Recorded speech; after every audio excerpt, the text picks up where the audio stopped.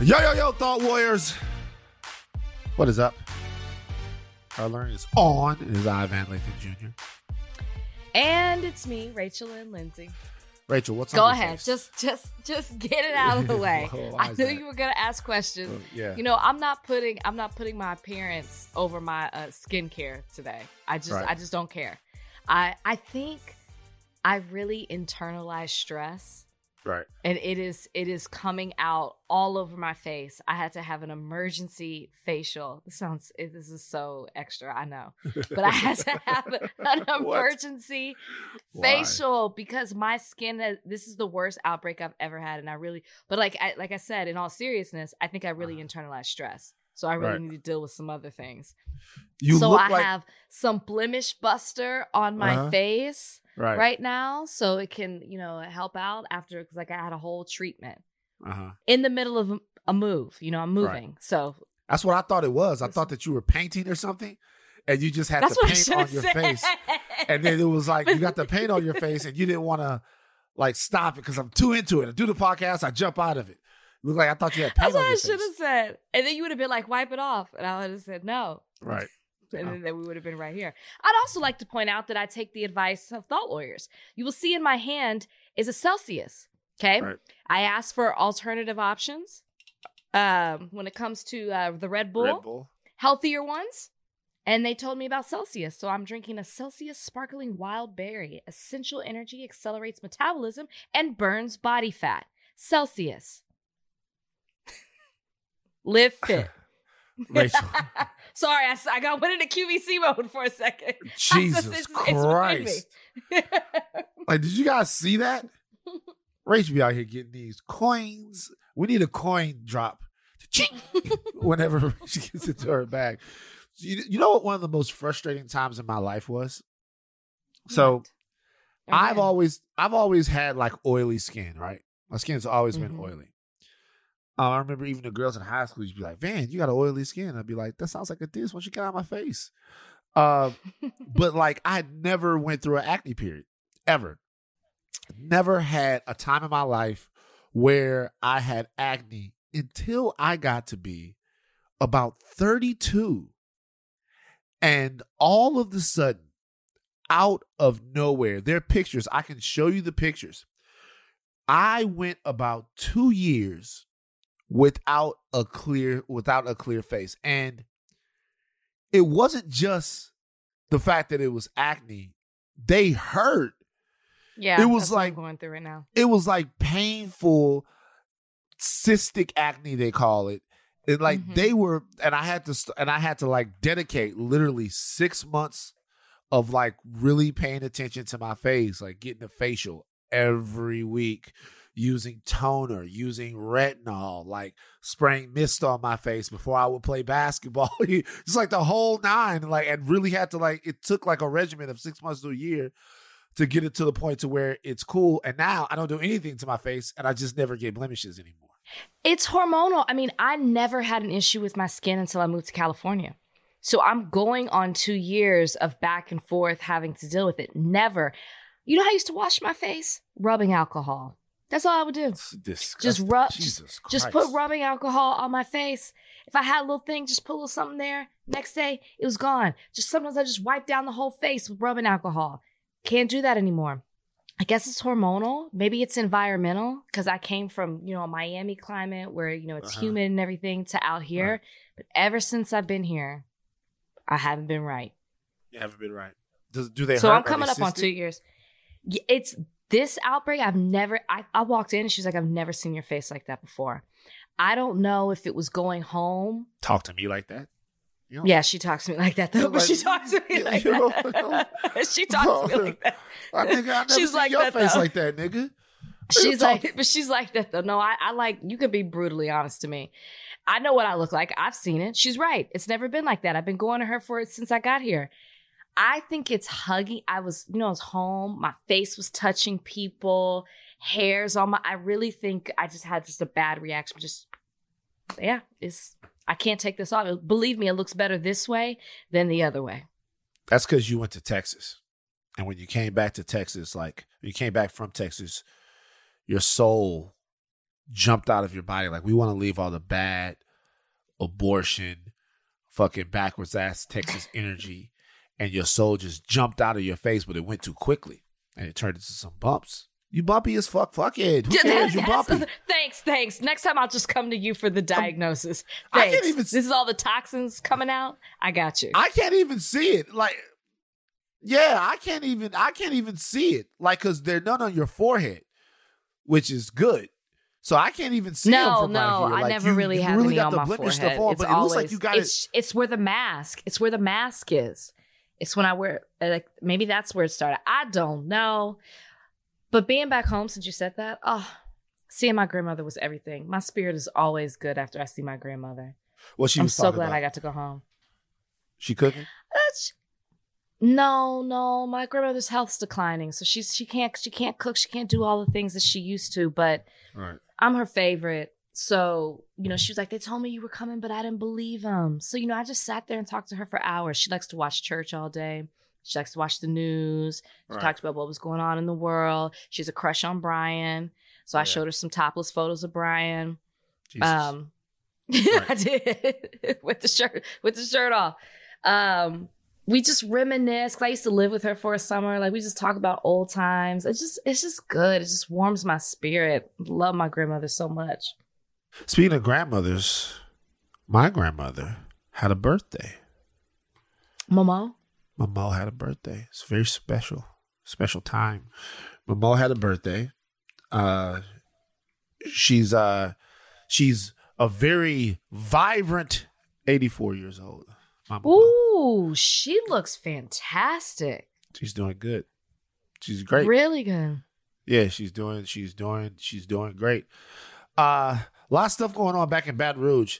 I bought my mom an electric bike for her birthday. I think we talked about this a little bit. We did. Yeah. We did. She hasn't been able to ride the electric bike. What's wrong? It's just the weather hasn't been good enough. Now, here's my problem. Here's my problem. Mama, I love you. I want to tell you right now how much you mean to me, and I'm glad that I bought the bike for you. Bike was a couple of G notes, okay? Get your ass out there and ride the bike. I don't care if you got to put a slicker suit on, if you got to have an umbrella. I ain't going to bike. The bike costs a used car. You know what I'm saying? Get out there and ride that goddamn electric bike. That's what the one I'm talking about. Let me tell you something. Ride the bike, mama. Mama. The bike is a gift. It is a gift. If she wants to sit that bike in her room and stare at it because it's pretty, she can do that. Because at this point, you have gifted it to her, and whatever she wants to do or not do with it is her right. I don't agree with this kind of stuff. Well, you can't. So let me ask you a question. Give a gift with orders. Yes, you can. Let me ask you a question. If you give a gift, let's say you buy Brian a nice shirt, and then Brian brings the shirt back, do you feel played? That's not what she's not bringing. Whoa, That'd be wait a second. No. But wait. The equivalent would be him not wearing it. If I give Brian a bike and he doesn't wear, a shirt and he doesn't wear it, that's the equivalent. You can't change the rules. She didn't take the bike back. That's different. Hold on, I'm not changing the rules. That's the 1-to-1. The 1-to-1 would be him not wearing the shirt. But that's not what you said. What you said was once you gave a gift, I did say that. The gift. That's what you said. I did. The 1-to-1, you're right. The 1-to-1 would be, hey, I did. But that's not what you said. So what I'm saying is, it does matter what happens to the gift once you give it. If it was a shirt, I wouldn't care. If it was a shirt, what would you care about?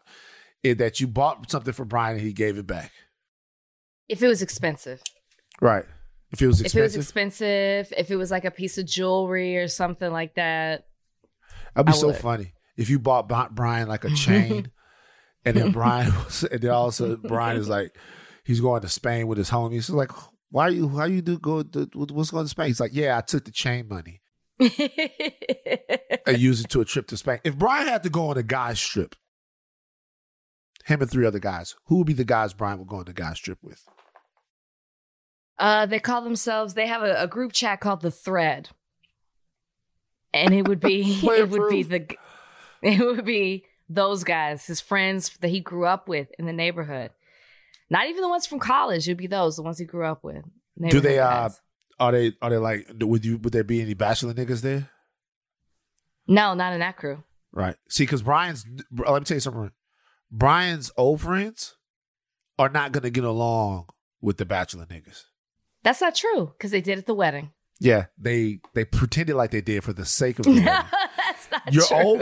Your old friends that you grew up with, they don't really be fucking with these new adult Hollywood friends that you make. They don't fuck with them people like that. They might do it for a wedding. There is some truth to that. I'm thinking of my bachelorette party. True. There's like, they don't fuck with these new people. They always dropping in little hints. You know what I'm saying? Trying to that's very true. Trying to one up each other. Damn, nigga, I ain't never known you to eat sushi. That's not the type of shit we eat from where we from. Don't forget where you from, nigga. That is so true. Eat cooked catfish, the fried catfish. Come out here like, bruh. These niggas, bruh, they come out here, bruh. These niggas that I'm not gonna tell you the name of like so one of my friends came out here and he visited for a month. Okay. So this is who this is. This is so Ian's big brother Emmett is basically player proof. He's not player proof. He's older than us, so they had their own clique. Their clique was called the Down South Polars. Okay. I like player proof much better. Their clique was called the Down South Polars. That was the name of their crew. It was like Emmett and Womack and Diedrich and they had a rotating group of the DSP, Down South Polars. And so, but Emmett is like basically one of us because we all family, right? And, you know, me and Ian were the same age, so we clicked up, but we all family. I go over to Emmett's house. I go to Ian's house. Emmett's there. I see Emmett. Emmett is like I love Emmett to death, like my own brother. We all family. So Emmett wanted to move to LA. Emmett is a very eclectic brother. Probably the best, purest heart that you'll ever know. Just like super giving. Like super giving. But like he's eclectic, right? And he's very himself.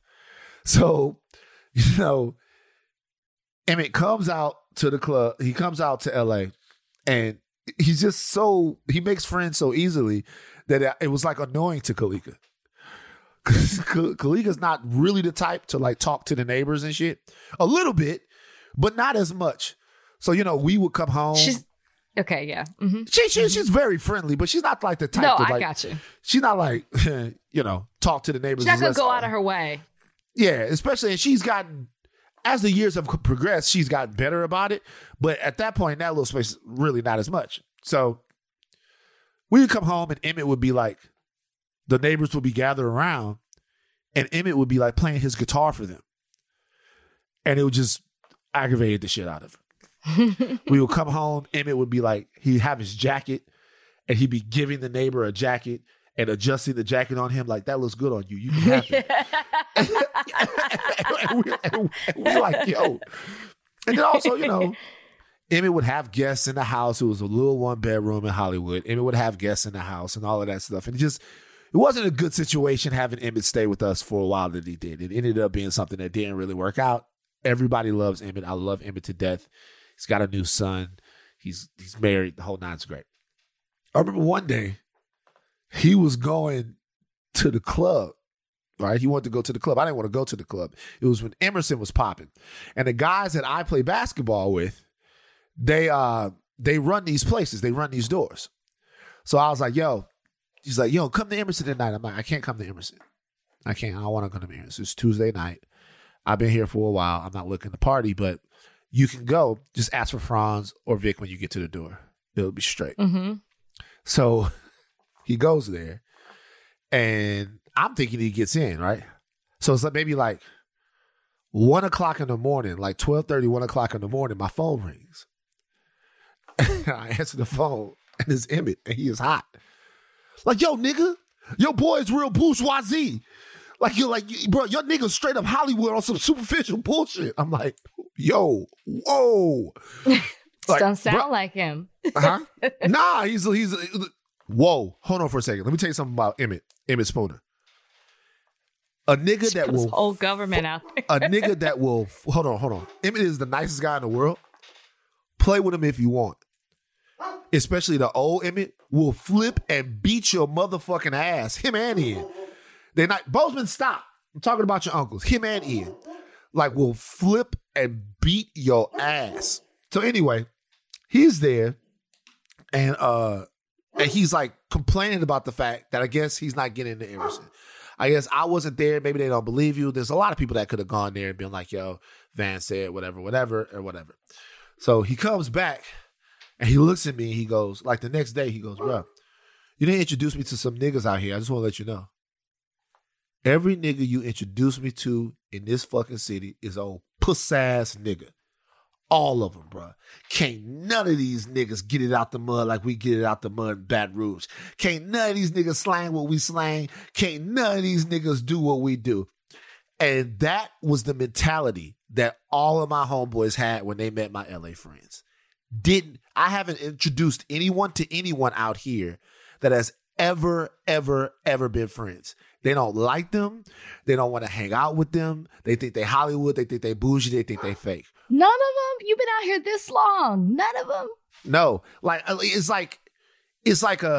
think sometimes I feel like, and maybe Ian, because Ian's been out here the most. Because I was going to say, Ian got along with everybody when I was around. He got along with a lot of people, but like, it's different. It's kind of like, you're not going to see him hanging out with too many niggas. Plus, Ian fake. Ian is good at the social situations. Ian know how to get through a social situation. Like he knows how to get, but then Ian not gonna fuck with you like that. Ian not like this. But what I'm saying is that's one of the things that I've actually had a problem doing, which is melding my friend life from home with the friends that I've met out here. And now, really, to be honest with you, just over in the last year or so, I've made more friends in LA that are close to us and actually part of our family, like you, like the Midnight Boys, like people like that I feel like actually really close to because I'm getting older, right? So I'm collecting people now. And I was just worried sometimes that, which is weird. The reason why I think we get along because we both from Texas. You know, we both from the South, Louisiana, Texas. Mm-hmm. But I worry sometimes that those are two worlds I'll never be able to put together. That like I'm always gonna be Louisiana Van and then LA Van, and there'll never be anything in the middle. See, I actually think that I would get along very well with your Louisiana friends, but maybe it's different. Maybe it's a different guy-girl dynamic. Maybe I don't know. Maybe there's something that's different. You kind of like a female Ian, though. You get along with everybody, but then you'll soup kitchen a nigga like quick. Ian and I were cool. I said, you'll soup kitchen a nigga quick. Don't mess with me. Don't mess with me. You like because you are kind of like a female Ian. You're not fake. And when I say Ian is fake, I mean he's fake. Yeah, you did say Ian was fake. What you trying to say? Ian is fake. So let me ask you a question. Who's your most Ian problematic? listens to this podcast. I can't wait for him to hear this. Look, Ian, hold on for a second. Ian knows how fucked up I am. I know how fucked up Ian is. We all know how fucked up. Like the player proof, we cannot hide from each other. Like there's stories I could tell you about what it's like. I wish I could tell some of the stories the things that we've been through and the stuff that we've had to do together and the shit we just had to put it behind us. I wish I could tell them. You should write a book under a different name and tell these stories. Then the niggas would be so mad. They're already they're in my book, and I don't know how they're gonna respond to it. Really? Yeah. You think they'll read it? Because my friends, a lot of my close friends didn't read it. Why? Because they didn't want to know what like. But see, I didn't really talk about my girlfriends like that. I had a whole essay on it. It was too much. I moved it. I took it out. It's too revealing. I took it out. I had a whole chapter on friendship. Took it out. I kept reading it and I was like, no. It was therapeutic for me to write and I'm done. That's it. I'll share with you one story from the book right now. Oh, Thought Warriors. I'll share with you one story from the book. Okay. So there's a whole chapter dedicated to being the fat guy in the crew. Like, and I might have told this story. Did I ever tell you the Cash Money Records story with the girl? Was this the car ride story? The car and ride the dancing story. And the dancing. Yeah. Yeah. So that story is in the book. But that's the type of shit. Like, my niggas were always super. I'll tell you a different story. Is this in the book? This is in the book. And this story is exemplary. It exemplifies, should I say, the relationship of the Player Proof crew. Okay. We would put the drive on each other. And when we would put the drive on each other, it was like no holds barred. Like, we would have these, it wasn't like, yo, this, like, whatever. Like, we wouldn't make fun of each other in ways that were just regular ways. Ian specifically was known for something we call in the crew the low blow. Like, me, let's say. Okay, he goes too far. He goes super far. He would always bring it out. So let's say me and you driving back and forth. I drive you because you got something on your face. You drive me because I'm fat. I drive you because, I don't know, you flunked out of school or some shit like that or whatever. And then you come back and you say to me, that's why your girl was fucking this other nigga and blah, blah, blah, blah, blah. That's the type of shit. So it's not funny. It's real. There's a car ride to Memphis from 2002 that's legendary. We actually taped it, and we had to, as a crew, destroy or lose the tape so that the evidence of how bad we talked to each other was gone. We went ape shit on each other. Really, it was just Ian and Gino. Okay, so I'll give you an example. One day, me and one member of the crew are at his house. Mm-hmm. And there is a news broadcast that happens, right? These are two guys that actually kind of, one of them was more in Player Proof, and the other one really wasn't in Player Proof as much. Like, it's not Ian or Gino. They're in Player Proof, but they were more like Player Proof associates, right? Okay, adjacent. But this is still how crazy things went, right? So we're in the house and we're watching television. And I just come home. We had just come back from Southern University, and we're at the crib and we're watching TV. And a news broadcast alert comes on. The news broadcast says, blam, blam, blam, blam, blam, arrested for whatever. Somebody related to one of our crew members had been arrested, and it was on the news. And it was like the news people were showing this person being led into like the station or whatever. And we're shocked while we're watching it, right? We're shocked while we're looking at it. Because y'all all know this person. Yeah, everybody. We all know this person, right? Okay, we all know this person, and we're all cool, and like we're all cool with the family and all of this stuff. So as we're watching this, one of the homies that's with me, he leaves and goes to his room, and he comes back with a blank tape. He puts the tape in the VCR, and when the news comes on at 12 o'clock, he tapes it.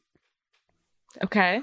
Just in case this other nigga ever went too far in the drive battle, he wanted to have the moment that a relative of his was being arrested live on TV as a round in the chamber in case things went crazy.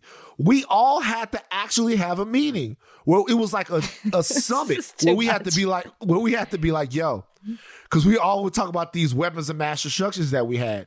We had bad dick reports that females had given to us. Oh my gosh. Like you would be with a girl and she would give a bad dick report, but then the rest of the crew wouldn't know about it. And then like at the end of the day, you could bring out this bad dick report. Hey, just let you know, so-and-so say you ain't got no dick work. Boom, boom, boom. All of these different things that had gone on, we were holding on to them in order to unleash them at the right moment.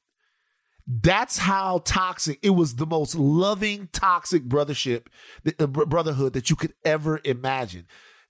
Let me ask you, did anybody go too far to the point where like it was the point of no return? Because it seems like y'all would forgive each other by the end of the day, or maybe even in the moment. It is what it is what y'all do in the crew. But was there ever a point where they were just like, no, you went too far? So it wasn't the point of no return because of the drive. I do feel like 2 members of our crew went to the point of no return because of an actual fist fight that happened. Oh. Yeah. There was a fist y'all fight. got physical too. This is one time there was a fist fight. We have to get into the show, but I'm going if you guys want to hear the story of the player-proof meltdown fist fight of 2001, just let us know. Because it was a doozy, and the reverberations of this fight, in my opinion, are still being felt today in the crew. Why? And y'all didn't break them up. I mean, you don't need to get in details, but y'all were just like, let them go at it. We weren't there. So it was 2 player-proof members and another non-member. And they were getting ready to go somewhere, and a fight broke out. And then the rest of us, we weren't there. But we sure enough heard about it. Mamas was involved. Whatever. All right. Love these guys. All of those guys have turned out to be amazing men. And of all of them, I am the most proud.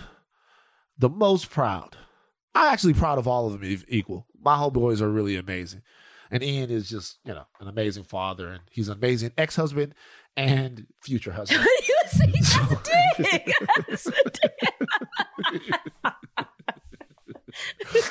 All right, let's take a break. This episode is brought to you by Hyundai. You could be doing anything this week, right? You've got work, errands, friends, and a whole lot of fun in between.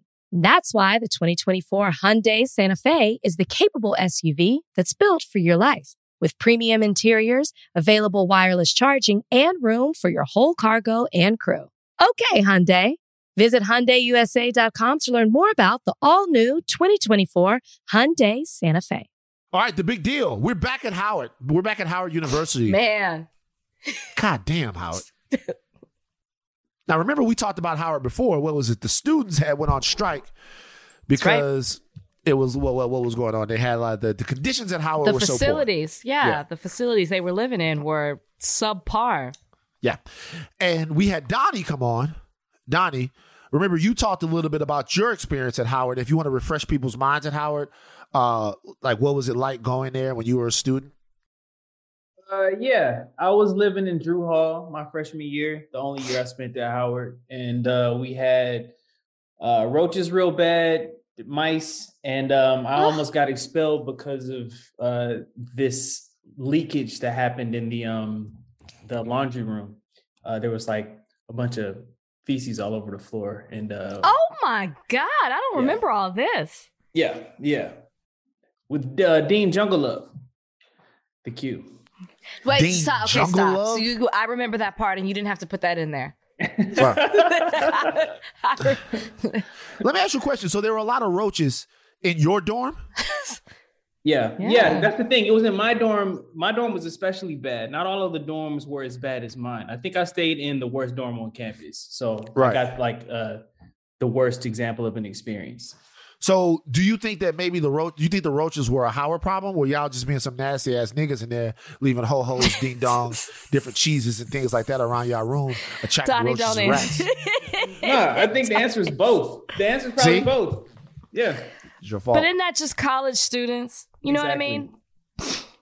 Yeah. So Donnie lost his scholarship because of this and had to go to Michigan. Donnie had to go to Michigan. This is what Donnie did. Donnie said, fuck y'all niggas. This is what Donnie did. Donnie said, Donnie's probably walking around in Michigan, breathing the white air. Like Jesus Christ. Donnie's registering this for his classes all in like 30 minutes going, my God, I can't believe it. Eating filet mignon and all of that stuff. Anyway. So Donnie said he tried. He tried. That's all you can ask. All you can ask is that you try with these niggas. And then after they blow it, fuck it, baby. Mason Blue. Go Big Blue. So Howard is now under fire from its faculty. The faculty at Howard are threatening to strike over working conditions. Okay. We got some audio on this. Donnie, if you don't mind, giving us the audio of some of what the faculty at Howard University, one of the most esteemed HBCUs, but that's actually selling Howard short. Howard is one of the most esteemed universities, period, in this entire country. This is what some of the faculty are saying. The university's leadership has made clear that a better working environment and a better learning environment is unimportant to them. We were scheduled to meet with the leadership again on March 18th, that's this Friday, but they have gone silent. We have been left with little choice. If the leadership of this university does not reach an agreement with us on March 18th, this Friday, then on Wednesday, March 23rd, on Thursday, March 24th, and on Friday, March 25th, the Adjuncts Union and the Lecturers Union, in alliance with SEIU Local 500, we will be holding an unfair labor practice strike. Wow. Conviction in the voice. Conviction in the voice. Rachel, you hear that? Yeah. And what are your initial thoughts? I mean, listen. We have it from somebody who actually experienced it. So we know that the conditions at Howard are, you give it this title of esteemed universities in the country, and I'm not taking away from what they're able to do in regards towards education and the people that have come out of Howard. But we know Howard to be the cream of the crop when it comes to HBCUs. So the fact that, one, we were dealing with the students protesting, and obviously this has been an ongoing problem because, Donnie, how many years has it been since you graduated? 2010. I was there in 2006, so it's been a minute. Okay, almost 2 decades, and I'm sure it was going on before Donnie got there. This has been an issue to the point where the students now have to protest and put their school on Front Street and let everybody know how subpar these conditions are. Now you have the faculty. When you look into this, these non-tenured professors. Some of them are making less than $40,000. They are the most underpaid faculty, I think, in the DC area, maybe the country. I cannot recall if that's the case, but less than $40,000. And we're talking at one of the best universities in the country. Meanwhile, the president makes over $1.5 million a year. Of Howard? Now, if I'm the president of Howard, over $1.5 million. Ballin'. That's what I like to see. And a lot of the people who are higher up are making close to $500,000. Ooh. So when you have in the administration, like the higher ups, and it's so bad the tenured professors have joined in the protest of the non-tenured professors. So this is a really bad situation here. And they're talking about going on strike next week. They're also talking about the fact that, as this man said, the school isn't trying to negotiate with them. They're doing it in bad faith. They thought they could come to an agreement. Things aren't coming to the table in the way that they should. So if I'm the president of the university, I'm making $1.5 million. How do you sleep at night knowing that so many people are being underpaid, mistreated? Students can't live. They'd rather live in tents than live in your dorms. But you sitting all cozy in your house, and with all your $1.5 million, and the rest of the university is suffering. It's like there's a disconnect here. And it's troubling to me because you're supposed to care about the education of the students. You're supposed to care about the well-being of them, your school, the pride of it, the fact that you're representing Howard, which as prestigious as it is. And then here you are sitting all comfortable and everybody else is struggling. Yeah. They got to get it together. Yeah. Look. Adequate pay, job stability, appreciation for the work that they do to teach Howard students every day. I was a part of a television show last year, and we shot with some Howard students. Remember that? When I was in D.C. to do that? Remember I was walking around? Remember I was in D.C.? Oh, yeah. I had a magical, mystical trip to D.C. where I walked around and saw all kinds of things and felt American for half a second. So I can say that the kids from Howard, the adults from Howard, that I had a chance to talk with were some of the most inspiring young minds I have ever been in the same room with. It was amazing. I believe it. With how educated, how with it, how respectful, and how emotionally in control they were. The reason why I say respectful and emotionally in control is not because I want to categorize black students as being something like that would be outside of their character. It's just because at that age, I wasn't that. At that age, if you came to me with shit, I might not be that now.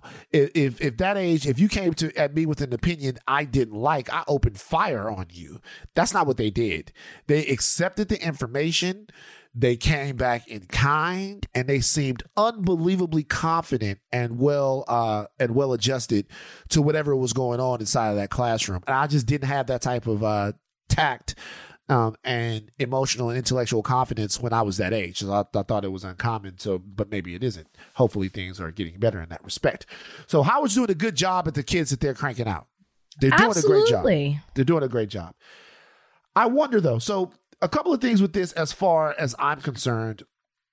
Number one, I look at the HBCU model as a whole.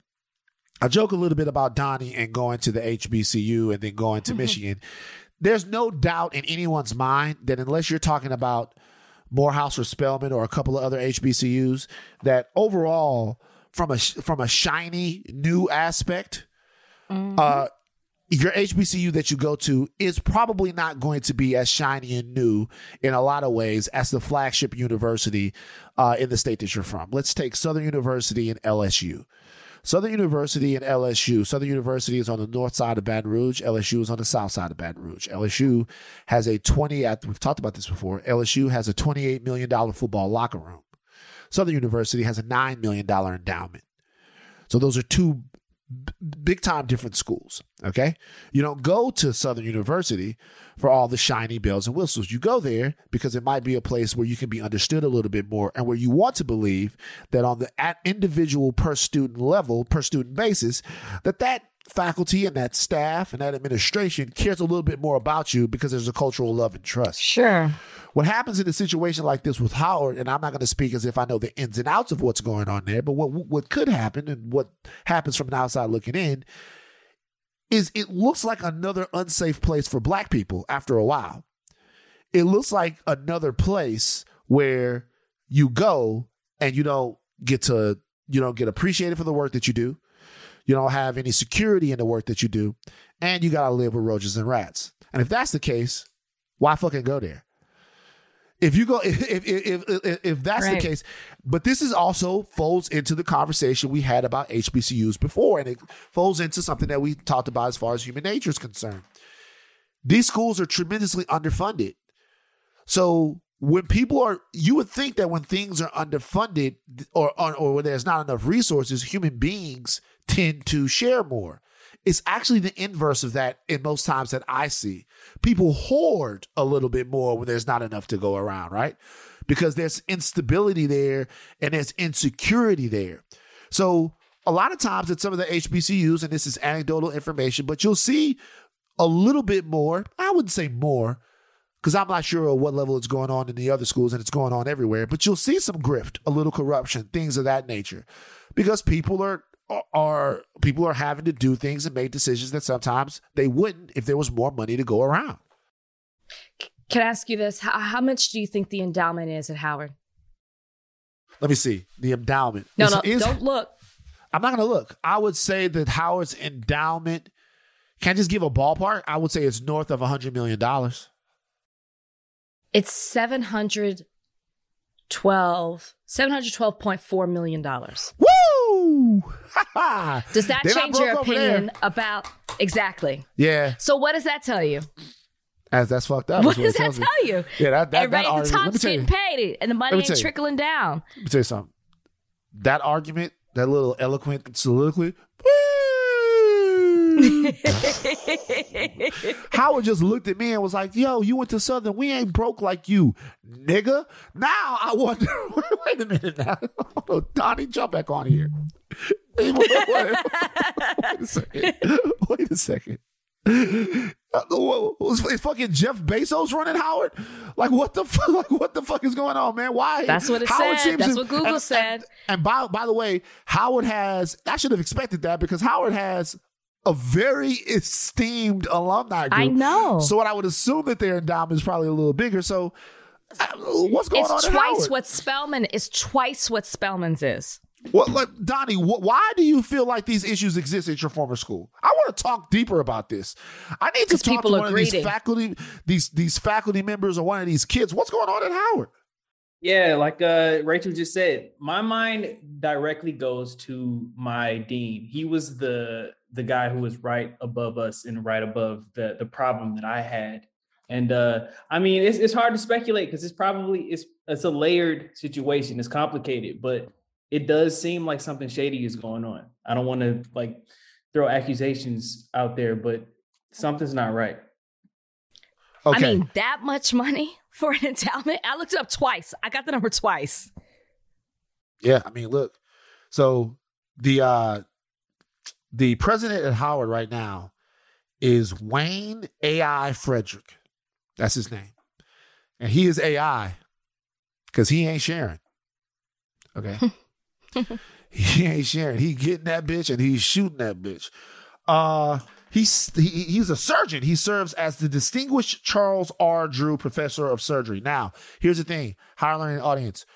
We don't know what it's going to take to make this situation between Howard and some of its faculty better.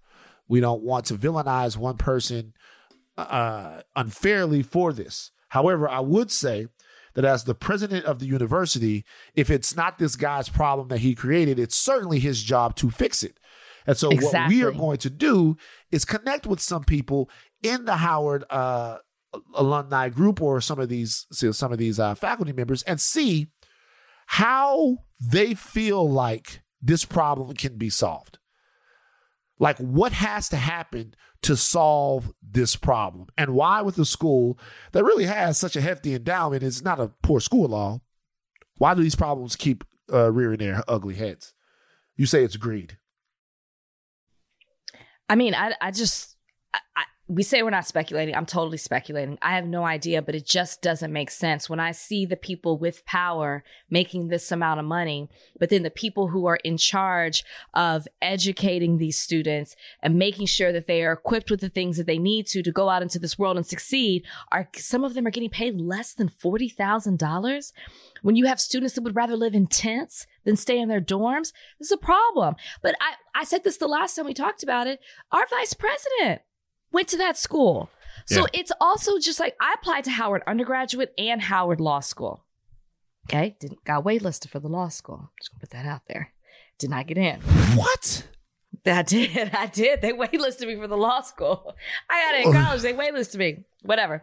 But I have a lot of friends who went there. So I'm more so too. Wow. I'm wondering what the alum think about what's happening. You know, there are a lot of prestigious people that graduated from this school, undergraduate, graduate school. I think this is a real problem. And we thought that it's just stopped with the facilities, but now it's with the faculty as well. And the fact that I can't believe, Donnie, I didn't realize you went to college that long ago and not realize this problem had been going on that long. This is ridiculous. Ridiculous. Fucking punish Donnie right there. Donnie, I didn't realize you were that old. Fuck. Like it's a compliment. Baby face. I just meant, the problem has been going on for such a long time. And we're just now learning about it. I mean, well, you knew about it, but they silenced you, Donnie. They sent you to Michigan. They exiled you. Donnie was a whistleblower. They silenced Donnie and sent him to Michigan. Donnie, I can't believe it worked. Oh, by the way, just to let you know, this guy is one of the most accomplished people I've ever seen before in my life. The president of Howard. AI. You mean accomplished in ways outside of being the president of Howard? He is just fucking. It's nuts. Like first of all, he went to the University of Texas, by the way, for his oncology study. So he has he has some ties to Texas. So probably tells you why. But there's been some controversies here in his Wikipedia page. We're just doing a quick Wikipedia on him.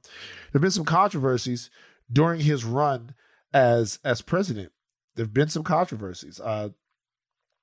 He says in 2014 he was paid $953,000, ranking 45th best paid among 510 presidents of private American colleges. The winter of that year, Classes were postponed because the college was unable to heat its facilities.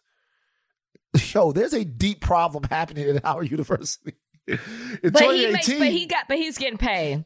In 2018, he made $1 million. His shit just keeps going up. Yeah, now he's at like 1.6. Yeah, it's wild, and the school just keeps, and the facilities seem to keep getting worse. Faculty's not paid. Some of the faculty in 2017 said that Frederick did not care about black people and was a plantation overseer. Fuck. I know exactly what you're going to be doing when you get off this podcast. You're going to go down a deeper hole when it comes to whoever. What's his name? What's the man's name? We need to put it out there. His name is Wayne A.I. Frederick.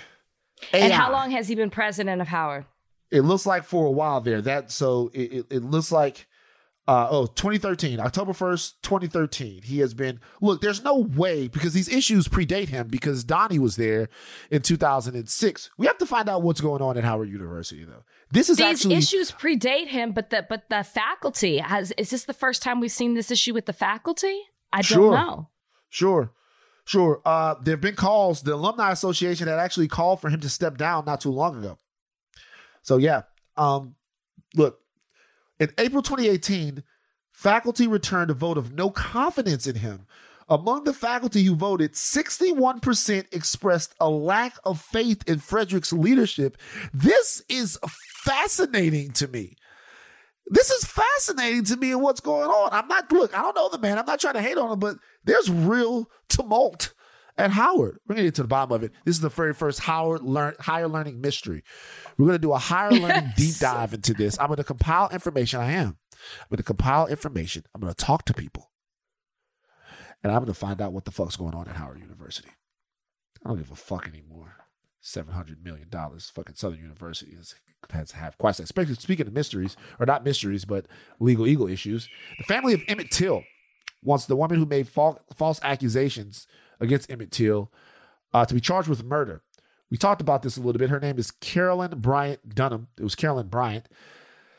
She falsely accused Emmett Till of whistling at her or approaching her in some way, doing something untoward towards her. In Mississippi in 1955, Emmett Till, she was 21, he was 14. Emmett Till was then beat to death. She, after years and years of living her natural rabbit-ass life, came out and said that she accused him unfairly and unjustly. Rachel? Well, she now says she didn't say that. What did she say? She says she never said that. She said that's not true. That she said she did not. Wait, you said she admitted it was a lie, right? Yes. She has since come back and said that's not true. She never said that she was lying. So this, take it for what you want. I don't believe anything that comes out of her mouth. I absolutely believe that she and several other people got together to murder Emmett Till. And, like you said, we spoke about this a little bit on the last podcast, but I absolutely feel like she should be charged. I don't think that we should let it go just because a lot of time has passed. I think that this is something that they should pursue and they should go after her. If she lied on Emmett Till, which I believe that she did, I think that she should see her day in court. It's time to do that. And there are several people, there's a couple of people who have said, I think she admitted it to an author or a reporter. I'm looking at it right now. And there was somebody else that she admitted to it as well. Go ahead. According to the New York Times in 2017, so the book was released in 2017. The name of this book it was first reported by Vanity Fair. The name of this book is The Blood of Emmett Till, which was published in 2017. The author of this book, who is Timothy B. Tyson, a professor at Duke University, he wrote that of her long ago allegations that Emmett Till grabbed her and was menacing and sexually crude towards her, this is what he said, she said, and this is a quote, "That part is not true. Okay. That part is not true, that Emmett Till did not do those things to her. We do know that it is on the basis of the thought or allegation that Emmett Till did those things to her that he was killed. Furthermore, there was a court case where everybody testified about what happened and what went on, and everybody said stuff, and the men that did this to Emmett Till were acquitted. So somebody's lying somewhere. Either she's told 2 lies, 1 lie, or 3 lies. But there seems to be at least some cloud here around whether or not she's actually come to Jesus on this. But I think the guy to talk to is Timothy B. Tyson, the man who she spoke to when she made this I guess alleged admission of what went on between her and Emmett Till in 55. And the problem is it's he said, she said at this point. And sadly, the one person that we would want to talk to is no longer with us because of her and her family and whoever else got together to murder him. And that's the issue, is if you're just looking at it, taking the emotion out of it, and you're looking at it from a legal point of view, it's, if she's saying one thing, you know, this author is saying that she told him something else. If it becomes a he said, she said, it's kind of hard to pursue this as a case, but I understand exactly why the family wants to go after her. And I personally think that that should happen. Even if at the end of the day, she's not charged or found guilty, they should at least pursue some sort of case and investigation after her. I mean, I think they have said that they investigated it, and she's saying that she never recanted her story. But for the family's sake, I think that something should be done here. Okay, so let's say that, just for argument's sake, that she didn't deny that she recanted her story. She is 88 years old. I think we talked about this a little bit on the last podcast. She's 88 years old now. She admits that she lied about this. What's the proper punishment? I mean, she should be charged with the crime. I don't know what the exact criminal charge is, but for, you know, messing up an investigation, for aiding and abetting, because her lie is what they held on to murder him. If is she there had not never a statute of limitations on all of that stuff? There might be. I don't know. I'm literally, I have no idea. I don't know. Right. I don't know if there's it would confuse me why the family's going after this if there is a statute of limitations. Right. You know what I mean? There must not be, because otherwise this whole thing would be moot. So there must be something there, because somebody would tell them, well, it's just not possible because, well, they want her charged time with has run murder, out, which there's no statute of limitations on. I don't see how. To be honest with you, I don't see how there could be a murder charge. If she lied, well, it would be a lower degree of murder, right? Like it wouldn't be first degree. Probably wouldn't even be second degree. I don't know what, again, I don't know what the criminal code or the penal code is in that state. But if her lie is the reason that he was murdered, yeah, there could be a murder charge. Huh. Interesting. It just wouldn't be first or second degree. Like right. There's levels to it. But I don't know the penal code in the state that it had. What did it have? Penal. Okay. Okay. White guys are so obsessed. Penal. Penal colony, penal code, penal. All right, let's take a break. This episode is brought to you by Hyundai. You could be doing anything this week, right? You've got work, errands, friends, and a whole lot of fun in between. That's why the 2024 Hyundai Santa Fe is the capable SUV that's built for your life. With premium interiors, available wireless charging, and room for your whole cargo and crew. Okay, Hyundai. Visit HyundaiUSA.com to learn more about the all-new 2024 Hyundai Santa Fe. So, the world is trying to squeeze and isolate Russia. Russia continues its illegal, immoral, and ghastly attack on Ukraine. And the world is trying to make Russia feel it. You've seen this. Some of the businesses that have ceased operation over there in Russia. I think Facebook is down in Russia. I've seen some credit card companies down in Russia. I think American Express. If you're in Russia, you might as well leave home without it because it don't work. So I think there are a couple of different companies over there. A lot of companies, if we're being honest. There are companies that for the yachts owned by the oligarchs. The oligarchs are getting their yacht privileges revoked. It's going crazy. There are, though, a couple of holdouts, and they prompt some very interesting, I feel like, philosophical and intellectual debates. I really do. Papa John's is holding out. It's facing backlash right now. U.S. franchisee refuses to close 190 Russian stores. All right. The guy's name is Christopher Wynn. Told the New York Times that he's not going to close his pizza shops controlled by his company, but mostly owned by Russians. He said the 190 stores are the vast majority of Russia's Papa John's locations. Quote, the best thing I can do as an individual is show compassion for the people, my employees, franchisees, and customers without judging them because of the politicians in power. This guy's from Colorado. So the situation is this. He has a company. The company that he owns all of these stores, but it looks like as if there are franchisees that are under his company that own these stores. Okay?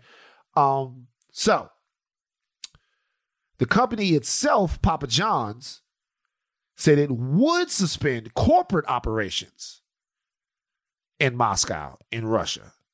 But this guy individually, not on a corporate level, doesn't have to abide by that, so he can still shell out the pizza.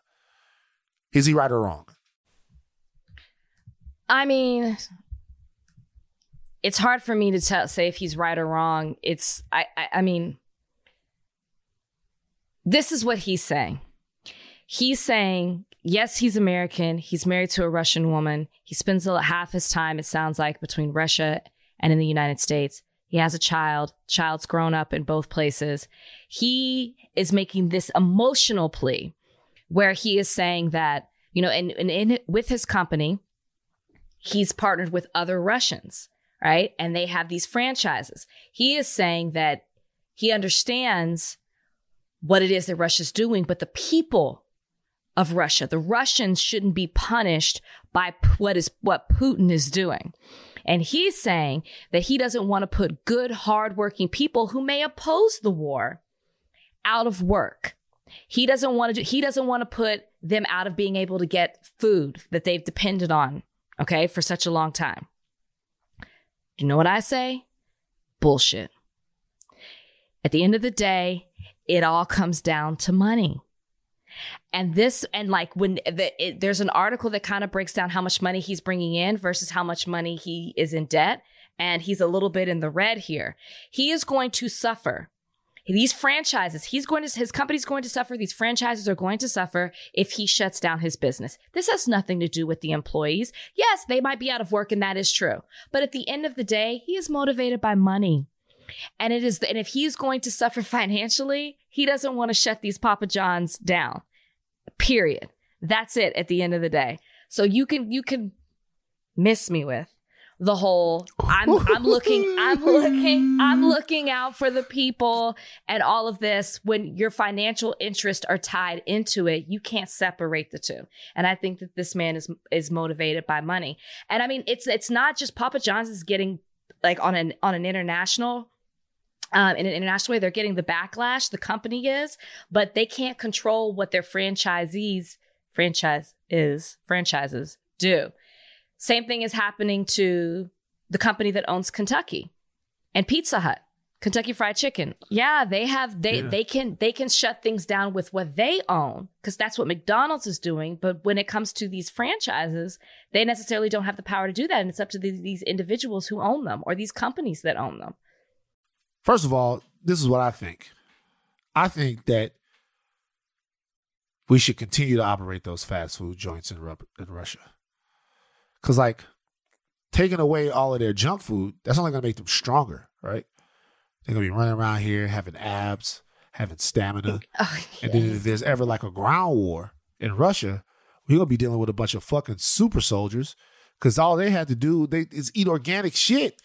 They're going to be eating organic shit. All of these people are going to fucking Whole Foods. We took away all of their fucking KFC. The KFC in Russia got to be trash. There's no way that the KFC in Russia is good. It's not even really good here. No. It's got to be trash there. It's got to be trash. And now we're taking it away. That would be slowing them down. It's gonna backfire. So this is what I do. Two things. Number one, this reminds me of another situation. And by the way, Rachel, you're right. It is about money. But if it's about money, I say, so what? I really say, so what?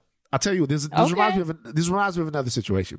Do you remember when Papa John himself, Daddy John? How would I forget? Remember when he went nigga crazy some years back? Nigga. Yeah. It was like he was on there saying nigga. Papa John was just like, fuck it. I don't give a fuck.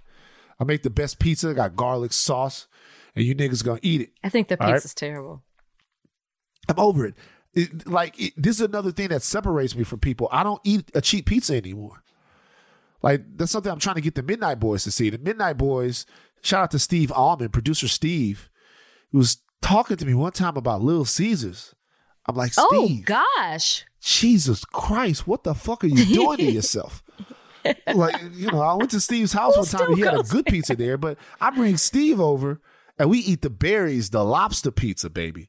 If you're going to get pizza, do it right. Steve, come on. Get the fuck off the fucking wait. Caesar. I got to defend Little Caesars. I feel like it tastes different coming from the Midwest. Midwestern Little Caesars is different from LA Little Caesars or down south Little Caesars. There's no such thing. Donnie, there's guess no what? Such thing. A $5 pizza is a $5 pizza, nigga. How about that? A $5 pizza is a $5 pizza. They can't even afford to make that bitch taste good. Do you know the budget of one pizza at Osteria Mozza? Do you know the budget? I'm not dissing anybody that eats. I used to love Papa John's, but I can't do it now. All right, so but we digress. Doesn't Little Caesars have two pizzas for $5.99? Isn't that why they say pizza? Which means that pizza costs $2.50. You know what they do? $3? Is that what it is? They do it with the pizza. They're doing the same thing Joe Exotic was doing with the pizza, which is taking all the leftover meat from Walmart that he was getting to feed the fucking tigers and then putting it on a pizza. Donna, you eating leftover shit. I don't know. By the way, Little Caesars is great if they want to sponsor Higher Learning. Whatever, I'll eat the pizza. But here's the deal.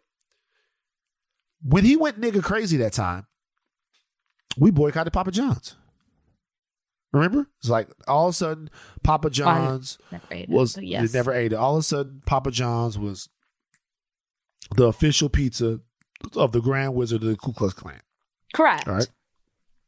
Do you know what happened that was interesting? Is when I was at TMZ and that story was going on, I started to get direct calls from Black Papa John's franchisees.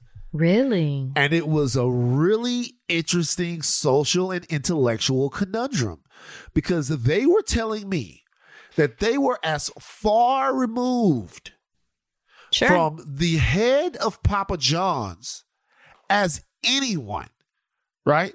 And that this boycott, although in spirit the right thing to do, was affecting these Black people negatively. And once again, they were having to pay for the sins of a rich white man. And I had never thought about that before. Now, it's not a one-to-one here because we got to deal with Russia.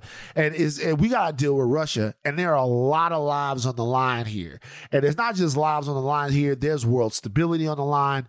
There's all of this stuff. If it's between this guy and his franchisees going broke and the safety and security of Ukraine, it's a hell of a conversation. It's a hell of a comparison or choice, should I say. But obviously, you know which one I would choose. I will say, though, I have a hard time thinking that he's greedy or thinking that he's in some way like out of school because he's not willing to shut his businesses down because of what Vladimir Putin is doing. I don't think... Go ahead, I'm done. Go ahead. No, I wouldn't say that he's greedy, but don't try to spin it as in I care about the people when it's really it is based on you're going to be out of some money. And I think that the reason you said it's not a one-to-one here is because the reason that these companies have pulled out is because they're making a statement saying that they don't want to support the economy. They don't want to do things that are going to bolster the economy of Russia. So that's how I feel like you have to look at these. It's like, which one are you going to hold? Which one is better than the other? He's saying money is, in my opinion. And it's not that black and white, and I get it. And I do get the other side of it. But I guess I just didn't like how he tried to play into the emotional side of it and just say, listen, I'm going to take a financial hit. I don't want to shut it down. I don't want to close these businesses and put people out of business or whatever. Like, stop acting like you're doing it because you're like one with the people. So I'm sure he cares about his employees. I know that's not if they're making money. That's not the paramount care. He cares about that. He cares about serving them pepperonis, baby. That's what he cares about. But the reality is, I think it's easy for a lot of us who are over here that all we really have to do to support Ukraine is to change our profile picture or to say prayers for Ukraine. I think it would be a different situation for a lot of people if they had to shut down nearly 200 stores in order to show their support for Ukraine. And I'm saying, hey, with great power comes great responsibility and a lot of fucking pepperoni or whatever. But I'm just saying, I had a hard time looking at this guy as the bad guy. No. Can I ask you this? Can't you say that this is a risk that he took, knowing that relations are strained between the U.S. and Russia?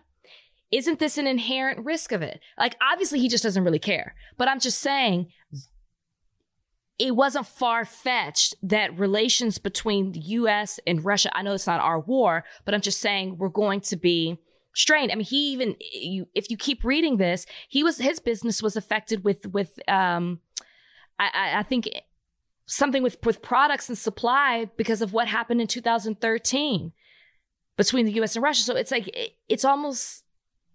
I guess I'm answering my own question. Are you saying that this nigga should have never opened up Papa John's in Russia in the first place? What I'm saying is, and what I'm saying I'm answering it is he never cared. He doesn't care.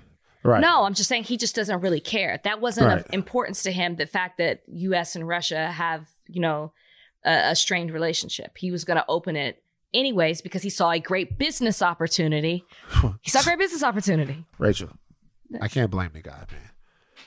At this point in my life, I'm trying to get one of them oligarch yachts. I'll open up a fucking Taco Bell in Fallujah if I thought that bitch was going to turn a profit. If somebody said to you right now, if this man, Mr. Wynn, said, you know what, you can run one of my franchises. It's already generating a profit in Russia. You could take it over. He would give me a franchise right now in Russia, like my own Papa John's. He's going to give it to you. I don't want to do it. If he gave it to me, I might take it. Think about that. Think about all the pizza money think about all the toys, the tennis balls from Russia. You got to go to Russia. You got to work with Russia. No, he would take it, y'all. No, of course, I'm not doing that now. It's fucking bad. I don't want to be part of it. People are dying. But what I'm saying is that if it was just a hot zone a year ago, now there are places I wouldn't do it. I probably wouldn't do business in Saudi Arabia because it's a little too fucked. And there are probably some other places, but come on, man. Look, I get the criticism. I think the criticism is very valid because I do think we need to be on one accord. But I also think that the U.S. government came up with $47 billion just like that in order to give aid to people and stuff. And it's very true. If American businesses and there are going to be people who are going to have to shut down over there, maybe we should look at some ways on how to sort of mitigate the amount of financial instability that those people are going to go through. This guy seems to be very well off. He has 200 stores. I'm assuming he'll be fine, but maybe he won't be. Maybe shutting out those stores means that him and his family are fucked. I don't know. It's just a weird situation, and it's weird to see something Vladimir Putin do have to affect someone that's just trying to sell pizza. So I can get his point. One of his business partners in his company is a Russian hockey player who has shown his support for Putin. Oh, well, so see, that's different. It's like, who's the hockey player? So Ovechkin. I don't know. I don't know his name, but it's a Russian hockey player who has outright said he supports Putin. Is it Jaromir Jagr? Who is it? I used to love Russian hockey players. No, Damir Jagr isn't Russian. I think Pavel Bure was Russian. Do you know anything about how Jaromir Jagr? Where's Jaromir Jagr from? I don't think he's from Russia. Jaromir Jagr, ice hockey player. I don't know. I don't know hockey at all. He's from Chechnya. I think Pavel Bure was the one that was from. You never got into Russian ice hockey player. Yes, Pavel Bure is his name. He's old as piss now. He's from Moscow. All right. Herschel Walker doesn't believe in evolution. Why are there still apes is what he said.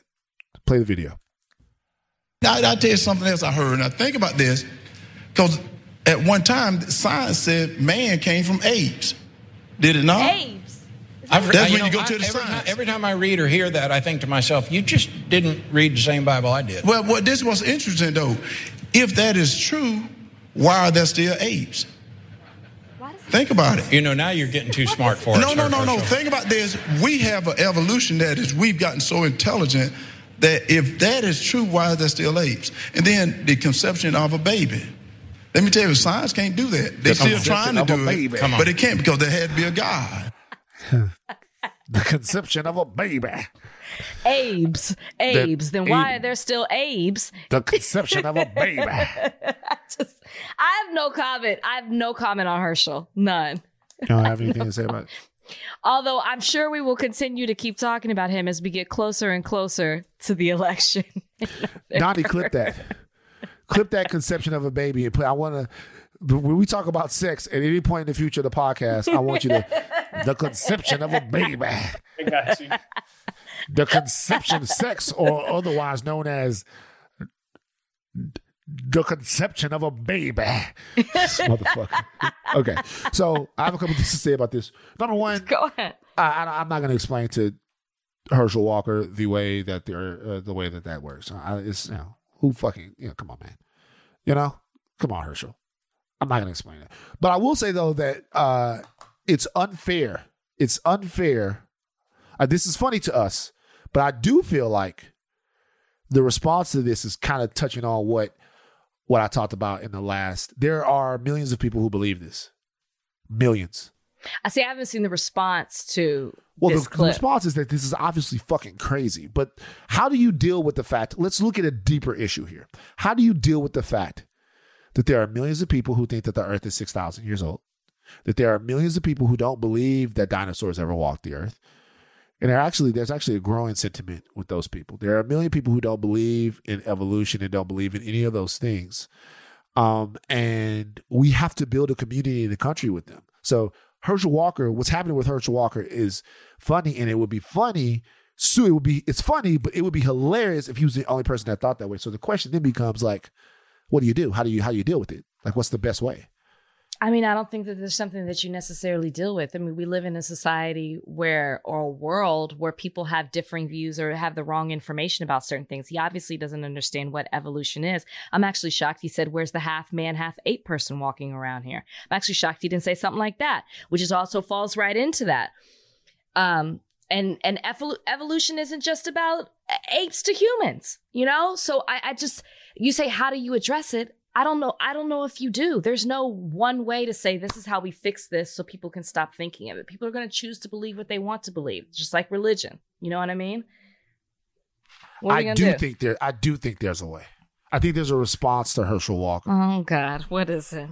What is it? Oh, yeah. Well, I think the response for people who question some of these things in the past is like to open your eyes. Right? Okay. Open your eyes, right? So God created creation itself is dynamic. Right? Creation itself. It is. It's dynamic. It's a dynamic principle. The earth itself is a machine. And it's a machine that takes continuously different input and generates different things for the purpose of feeding itself. Plants need the sun. The sun is there for a reason, but plants need the sun for photosynthesis. Photosynthesis then feeds all of us. These things are all dynamic, right? They all happen all the time. So the belief that a higher power, God, would have created the earth in a static place with zero type of forward movement, zero type of change, zero type of evolution from one state to another is counterintuitive to the world if you look at it right now. Everything changes and evolves. Sure. If they dropped Rachel Lindsay right now with your iPhone and all this stuff on your face and your mic, if they dropped you right now in 1865, they would think you were a witch. In 1665 or whatever, they'd probably burn you as one because of what your iPhone could do. So everything is changing and evolving. So the question then would be, why can't human beings? Why can't animals? Then the question would be, when having this conversation, is there explicitly anything that is written in scripture anywhere that says we can't? Is there anything written in scripture anywhere? So I think the reason why I ask these questions is this is why having, quote unquote, having the conversation is important, because it's easy to laugh at that because, the conception of a baby is very funny. But talking to someone about the things in their own natural world that they are ignoring to believe that the earth never changes or has never changed or that we have never changed, it really doesn't make a whole lot of sense. And I don't think sometimes that we go out of our way to engage the people that we need to engage in order to change 1, 2, 3 minds at a time. Well, because when you're dealing with someone who comes from like those two men, Herschel Walker and the man he was sitting on that stage with having that conversation, they take the Bible as very literal, and if it's not in it, it didn't happen. And even growing up, that's how things were taught to us. Oh, you find it in the Bible. If it's not in the Bible, it's not true. It didn't happen. And so if it doesn't say it, then it didn't exist, rather than thinking outside of it as if not everything that happened. I mean, even as you get older, you learn, hey, there were other books to the Bible. There were certain things that didn't, you know what I mean? It's like it was put together with just these 66 books, but you were taught, or at least I was taught, and I know a lot of people were, a lot of Christians were, that if it's not in it, it didn't happen. And that's that mindset of those two men sitting on that stage having that conversation. He even says, I don't remember reading that in the Bible, or whatever he said. Yeah. Is the invention of the airplane in the Bible? I bet those guys will fly. Listen, Ezekiel saw a wheel in the middle of a wheel. Whoa! Get your back, scripture-wise. No, but you know what I'm saying, right? Like, of course, you open your eyes and you see that there's so much more to that. But there was a time, and I don't know if it's still like that, but growing up, yeah, this is what we were told. Okay, we're going to hold a story. Every show, we're going to hold a story so we can be a little bit more informed on it. There's a story out of Tennessee right now where a comptroller to take over majority black town of Mason, Tennessee, ahead of Ford Investment in West Tennessee. The story is absolutely crazy. I want a little bit more time with it to get into the meat of it, the meat of the story. However, is it crazy? You don't think it's crazy? You know what, I don't Rachel? know. Maybe we'll go into a little bit more of it. No, fuck it. Give it to us. Rachel doesn't think it's crazy. No. It's not that I just, we could talk more into it. The reason I say it's not as crazy as I feel like you're making it seem is because it's legal. I'm not saying everything legal is okay, but I think I was shocked when I read the headline, and then I was even more like, when I read the story, when I found out this is a law that exists within the city. In the state, I don't even think this is a law that should exist. But I thought, wow, this man actually has the power to do this. We could talk more about it later. But I thought he was doing something that was illegal that he couldn't. Technically, by state law, he can. Not saying it's right. That's why it wasn't crazy to me. We'll talk more about it later. No, fuck it. Let's get into it right now. Because, Rachel, you have a take. And I never back up from a take. We're not first take. We're best take. All right. This is what's going on.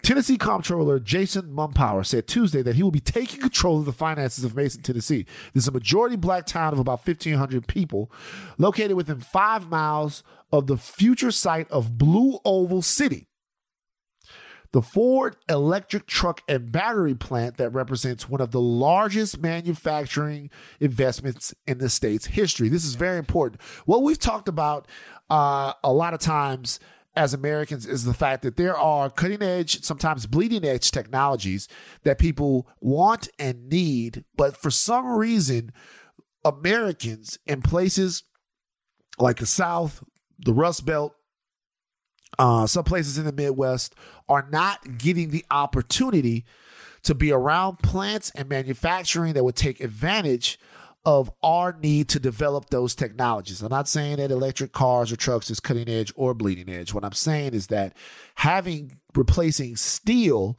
and car plants with electric car plants, to me, would seem like a way to revitalize large swaths of the American economy. Now, so here's the situation. I'm sad for the taxpayers of Mason, he said. We'll be working hard to step in and get their finances in shape. Now, the comptroller's move comes over the objections of Mason's elected officials. They don't want that, who have been fighting to maintain control over their town since MunPower issued an ultimatum last month. Either cede control of Mason's 153-year-old charter or face a financial takeover by the state. Relinquishing the charter would have placed the majority black, majority Democrat town under the control of a largely white and Republican-led Tipton County. All right. On Monday night, the town's board of aldermen, in an emergency meeting, passed a resolution to keep their charter, Vice Mayor Virginia Rivers said on Tuesday. The financial takeover is still going to happen.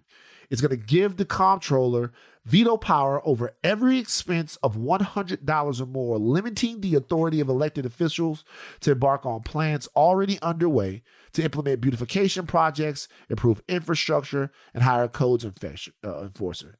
Benefit, workforce, and other budget cuts may soon follow. They are essentially, in my opinion, they're Black Wall Streeting this town. In my opinion, this is a war without a sword and a destruction without a bomb. Okay.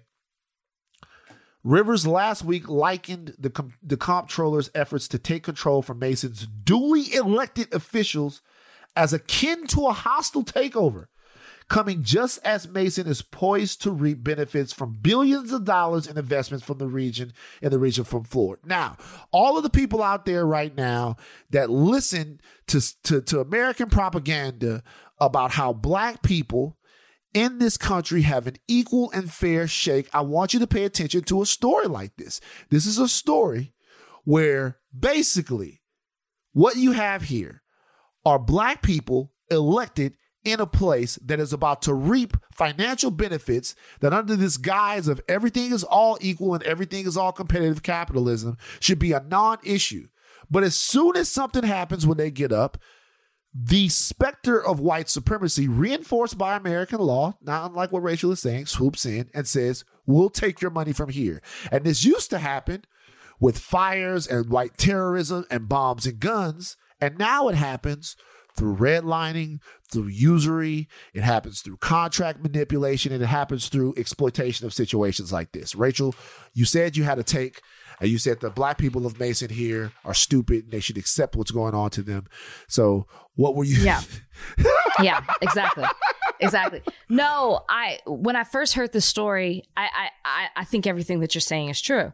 And then as I looked into it a little bit more, I saw that, okay, one, the comptroller is legally allowed to do this. This is some law that exists not in Tennessee. I'm not saying that that's right. Just because you can do it doesn't mean that you should do it. But then I also saw that this isn't the first time that this has happened in the state of Tennessee.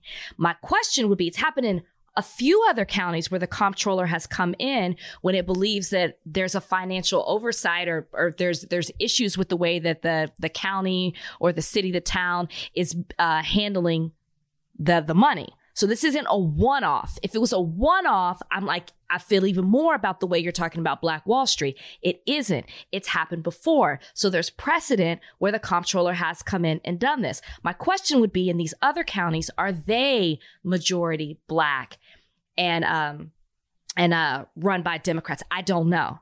I just know that it has happened before. So that's why I say I don't know if it's necessarily a Black Wall Street thing. The reason that the MunPower, comptroller MunPower is allegedly coming in is because there's a 20-year history of fiscal mismanagement in this town. Now, granted, that mismanagement was from white people. And it wasn't until 2015 that someone black came in, and the black leaders in this community have been trying to rectify this situation and come out of this debt that has plagued their city for such a long time. So the comptroller is coming in allegedly and saying that, hey, you haven't done this. I'm coming in to help manage the money. I'm not saying that his intentions are right. I have no idea. But the reason I say that I'm not quick to jump to the argument that you're making is because it's been done before. Now, if in the other counties it has been done and they're majority black, I'm right there with you. But would it change your mind if this has happened before in other white towns? No, and I'll tell you why. Fuck them other counties. Fuck them other counties because I'm down with my county. Fuck them other counties because I'm down with my county. Fuck them other counties. I ride with my county. Let me tell you why. Let me tell you why it wouldn't change my mind. Okay. It obviously slightly skews the racial aspect of this, of course. But let me tell you why it wouldn't change my mind fundamentally. If you got 20 years of fiscal mismanagement by the town, why hadn't they taken over before now? I agree with you. So if you had 20 years of fiscal mismanagement, why are you waiting until Ford says to come in and invest into the town to get into it now? I got an argument. I'd like to hear it. You know what? Before I go on with my second point, give me your argument. So what I would say is, would it offend you more if the moment they elected a black mayor and black people started running it, that they immediately swoop in and say, we're taking over? Because the leadership changed in 2015. So we're going on 7 years here. Right. That I think it would offend me more if the moment that black people were elected as officials, you swoop in and you take control. Or did you allow 7 years to go to help them to see if they could figure it out and get out of it themselves before you come in and allegedly help? I'm just playing devil's advocate. Do you know what a great way to figure out financial mismanagement and fault and all of that? How about an infusion of cash?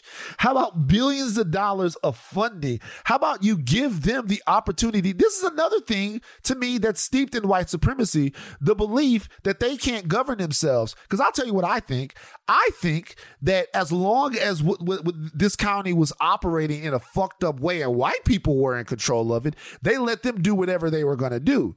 Some niggas is on there, you know what I'm saying? Yeah, go to the nigga card. Some black people are in control of the county now, and they absolutely have the chance to dig themselves out of it with the fact that there is money coming in and a corporation coming in, and now a white man feels that he needs to parent them. Look, if the money would have come in and it's 2, 3, 4, 5 years after, and they didn't put fucking spinners on all of the cop cars, and like they didn't changed out the fucking shit, and you got a fucking big FUBU store in the middle of the city hall, and niggas are riding around, and 7 new strip clubs and all of that nigga shit. If all of that goes down, hey, they're not doing things right. Step in. They're not even giving them a chance, which is what happens whenever something good happens for black people. And more so, forget about the fact that he thinks he needs to do it. They are saying no. They're saying, we don't want you to do that. They're saying, we want a chance to build our community under the guise and under the sort of auspices of what we think is the best way to go about doing it. And this guy's saying, no, you got a history. We didn't get involved before, but now that something good is happening to you, we're going to get involved now. Is it as racial as I thought it was? Could be 2% less. But still, I would say anytime where black people are asking to govern themselves and a white man says no, racial. Listen, I would agree with you. Like, I probably think you're right. I probably do think it is racially motivated. And I don't like the fact that he's like, well, you know, I don't think that you guys are equipped to take advantage of the growth and the new investments that are going to come to you. I agree with you. But I also found it interesting that the comptroller has stepped in before with other counties. So I was like, you know, there could be another side to this. I get you. I understand. Let me ask you a question. In all of your days of batch where people were against you, did they ever come up with a nickname for you of Racial Lindsay? No, they did not. How did they miss that? Black Schlorette? Yes. Rachel Lindsay should have been some. This shows me that they not really as bright over there in the KKK Bachelor world. Or just scared to say that. Or Rachel Lindsay. Rachel Lindsay should have been your name. No one ever said that. They got somebody. It's a whole Rachel Lindsay subreddit somewhere. 2 stories from sports. Colin Kaepernick wants to play in the NFL. Do you have a problem with this? I don't can you help? I know I like believe in everything that Cap stands for. Right. But why you want to, other than I get you love football and this is what you've done and you love the game, but why would you want to be a part of the organization and company that's running it?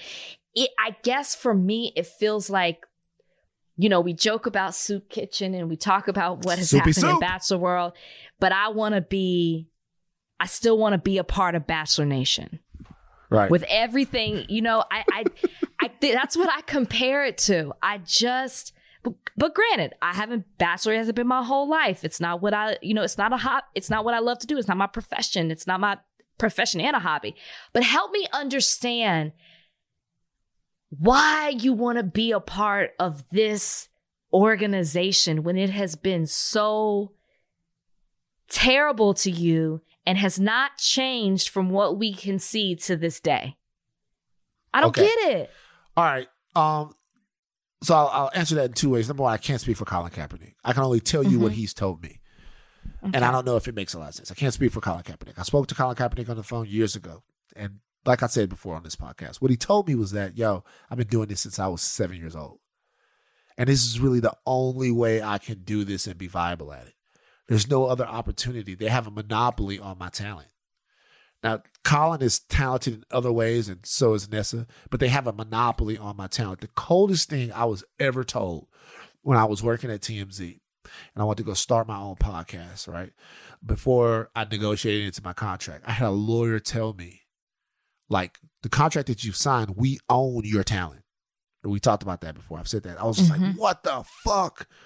Right. So for Colin Kaepernick, everything that he has honed himself to be able to do, the place that he can display it is the NFL. So it is a little bit of I compare it to a different, I compare it to a different situation. All right. I compare Colin Kaepernick's wanting to play in the NFL to Black people wanting to be successful in America. There's absolutely zero difference.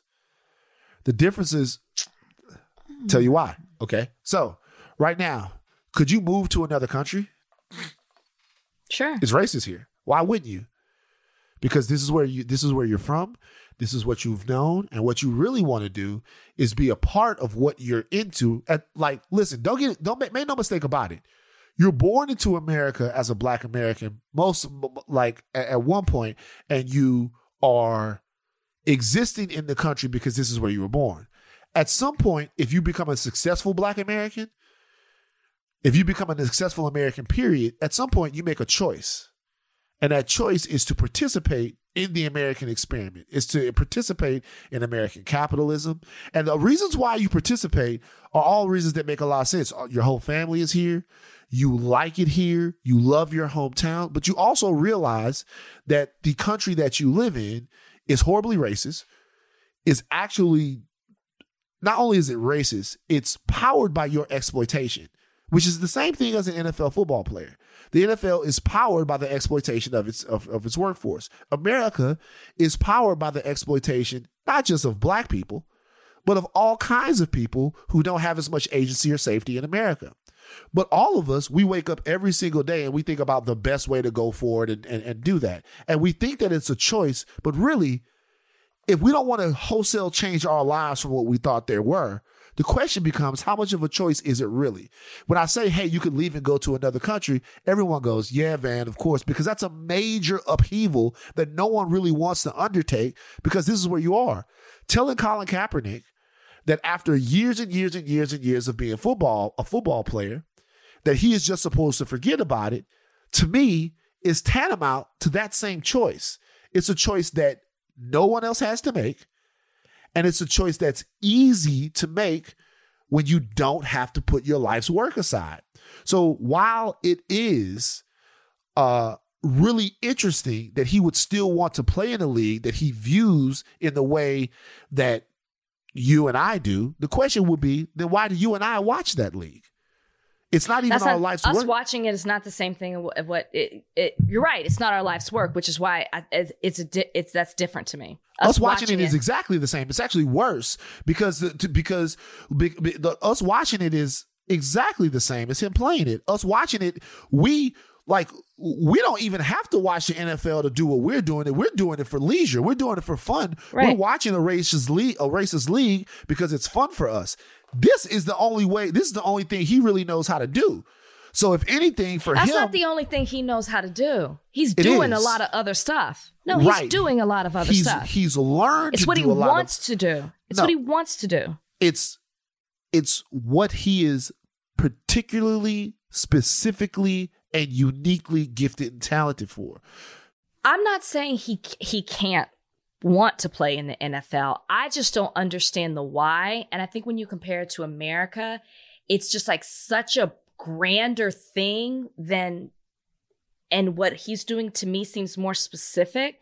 Like for me to leave the country, but to me to leave the country is a lot, to me is totally different and a lot bigger thing that I would have to do than you know, you've settled with the NFL, you got paid from the NFL, you've done other things and used what happened to you as a springboard to shine a light and to showcase the wrongs of the NFL, yet you still want to be in the NFL. And I think that the way that you would have to be in the NFL, it'd be different if he stepped in, if he got to come back to the NFL in a front office position as an owner. Totally different. But to subject yourself to this and be controlled by this very people who colluded against you, who had to pay you money, it's like, I just don't understand it. And I think it's so specific that it's hard for me to say that's the same thing as living and working in a racist country. Right. It's not the same thing. It's not a one-to-one, which should be the name of this podcast. But I understand. I understand what you're saying about. What I'm saying is we all have. Oh, I'm sorry. I did not mean to cut you off. No. Go ahead. Yeah. What I'm saying is, a lot of these decisions seem to be like. This is what I mean by the American comparison. Do you know why we don't want to leave America? Do you know why? The reason why is, first of all, it's very hard and it's not as easy. You'd be leaving a whole bunch of things. It's completely different. But do you know what the thing is? We're American. Like, we're American.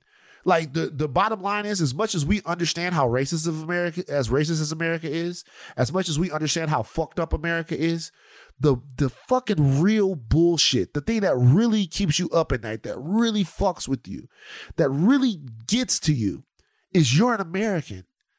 You're not what you used to be, and you don't know what you're going to be. So we're African by lineage, but culturally we're not, right? We don't know what we're going to be once we figure it out, but for right now, we know that we are wayward and exploited Americans. Colin Kaepernick is a football player. No matter how he became a football player, no matter why he's a football player, he's been to the top of his craft, and he loves it. He is a football player. It's inconvenient that he's a football player that needs the NFL as much as it is inconvenient that we are Black Americans that identify as that and are a part of our country. It's inconvenient, but it is what it is. And if we look at him the same way we look at with a little bit of nuance as us living in the country and also us watching the NFL, which we realize is racist, if we use that same nuance on him than we do on us, then we'll realize it's really not that big of a deal that he wants to play. So if football is the end all be all and you love the game and you enjoy it so much, then what do you say to the people who are like, well, then just play it, but play it somewhere else? You can't. Play in Canada. Play in the FCF. You know what I'm saying? That's not a viable. Like that's asking him. That's asking him to take a step back now. That's asking him to take a step back. I understand it though. Yes, it's not on the same level, but if it's for the game and that's what you really want to do, because I mean, show people you still got it. Play the game because you need it. You love it. You feel like you need that in your life to keep going. play the game. But again, I could care less. If he goes to NFL, good for him. I'm going to be rooting for him because like we said, we watch it still. I'm just trying to understand why. That's just my biggest question. Right. When I see that, when I see people talking. If they offered you to be host of The Bachelorette right now, would you do it? No. Because mentally, I don't think I can handle it. That's 100% honest. If I was strong enough, my mental health was in a different place when it comes to that show specifically. Absolutely, because I would take that check.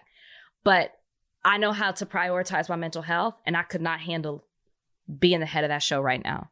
Yeah, well, with what will come with that. Cap is stronger than you. He wants to play in the league. He's also more years removed from me than when it happened to him. Okay, so give me a couple of years. All right, real but quick. I really wish him the best and happiness, and I hope he finds fulfillment in whatever it is that he tries to do. Because I am a fan. Yeah. And supporting him. I think a lot of people want to know why. So that's why I asked the question. Whatever he wants to do, I'm cool with it. All right, play this Michael Beasley audio real quick. Michael Beasley, former NBA basketball player, was on the Pivot podcast. He talked a lot about his life and a lot about the things that he's going through and has gone through in his basketball career. If you don't know who Michael Beasley is one of the most talented basketball players that has ever lived. However, his NBA career did not quite turn out to live up to his number 2 overall selection. He's just silky smooth, 6'8", 6'9" guy, can score from anywhere. And in a different situation, might have been one of the all-time greats. But he's talking about right now, not about basketball, but about his life. And it took the internet over. Check it out.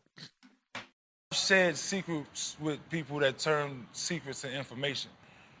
Like I said, I'm talking about my own mother stole. Remember, RP, but my own mother stole from me.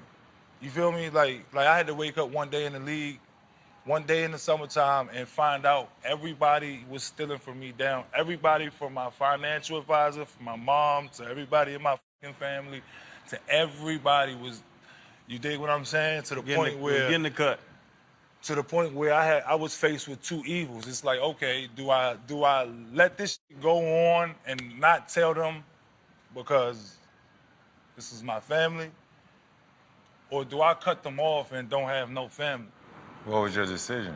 At first, I try to explain to them, but you can't explain $1 million problems to somebody that ain't never seen $10 before. Don't have much to say. I just wanted to say that Michael Beasley, I see you, bro. Yeah. I thought something that was really powerful, and you guys should go check that out. The whole episode is interesting.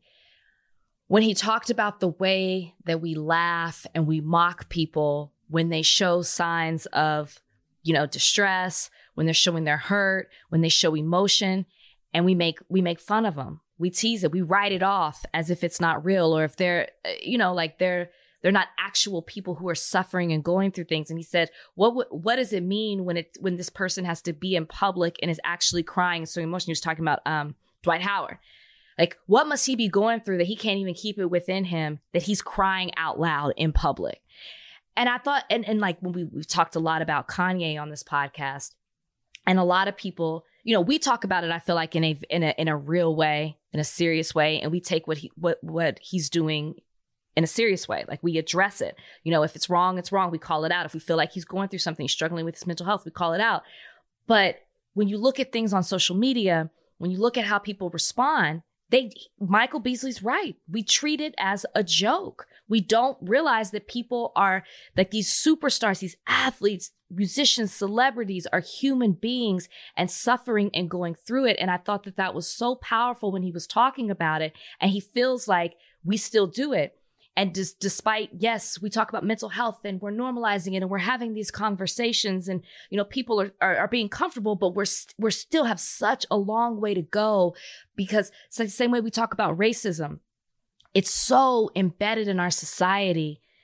Racism is that it's going to be here forever, or at least a long time. I feel that way about mental health. For so long, we were told to not talk about our feelings, that emotions are a sign of weakness, that we still don't know how to be there for people or help people or understand when people are going through something with their mental health. I don't know. I just thought that was it was heartbreaking to hear him talk about it. It was. It was. It was. And I thought everything you said was well said, Rach. Well said. Just, people are people. They're people.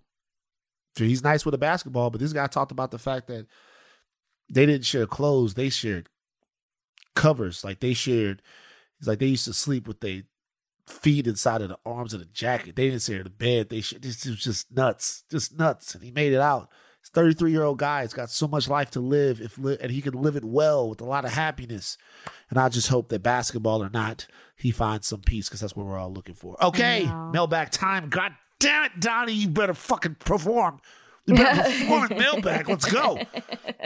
Mailbag time. Time to read your letters and then we'll reply to them. Oh, it's mailbag time. Write us with your queries and we'll chime in. All right. Corey. I love that Donnie doesn't match your energy. All right. I'm not a monkey. I'm not a performing monkey. Whoa. Is that what you told the kids at Howard when you left? Anyway, go ahead. No, that's what he told Herschel Walker. Yeah. I'm not an Amy. All right. Corey Cole BR on Reddit asks, what's one time you regret being the bigger person? Can I be honest? Yeah. Every time. That is the most honest answer. Every time you hate being the bigger person. Time. You just want to be petty all day, every day. Oh my God, yes. I've been the bigger person so many times, like so much. But every time, like, and it's almost like sometimes I can be the bigger person, but like I can't. I'm still waiting for you to fuck up again. But literally every time I've been the bigger person, it's hurt. I don't know if I wouldn't say I regret being the bigger person in my interview, the specific interview with Chris Harrison, but man, sometimes I play out in my head what it would have been like if I would have just been, not been conscious of the fact that I was being filmed, that I couldn't be the angry Black woman, and I could have just responded how I would have actually responded. Like I play that out sometimes of like, this is how it really would have gone down, No regrets, because it has to go that way. So let's do this. No, we're not doing it. I'm not doing it. I can't. I'm not doing it right now. Let's do it. It's not going to happen. It's not going to happen. You're going to ask me the question. I can't do that. No, I can't. I'm going to be Soup Kitchen. No. You give us Donnie, what's the next question? I can't do it. We have to do this. Look, they want us to do it, Rachel. You give us an alternate. No, I'm not going to do it. An alternate. And then I'll give you an alternate Kanye rant. No, I'm not going to do it. I'm not going to do it. Maybe if we get like fucked up one day, we'll get super drunk on the podcast. We're going to do it. Look, here's the thing. If we can get a liquor company to Spotcast, if we can get a liquor company to sponsor a drunk podcast, we'll do one drunk. And then we'll do one drunk lit. Hire litning.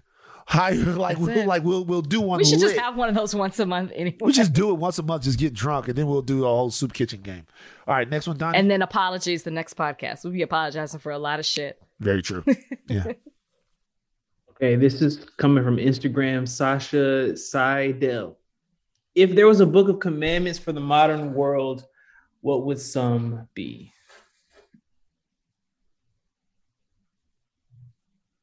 Like, thou shalt not catfish.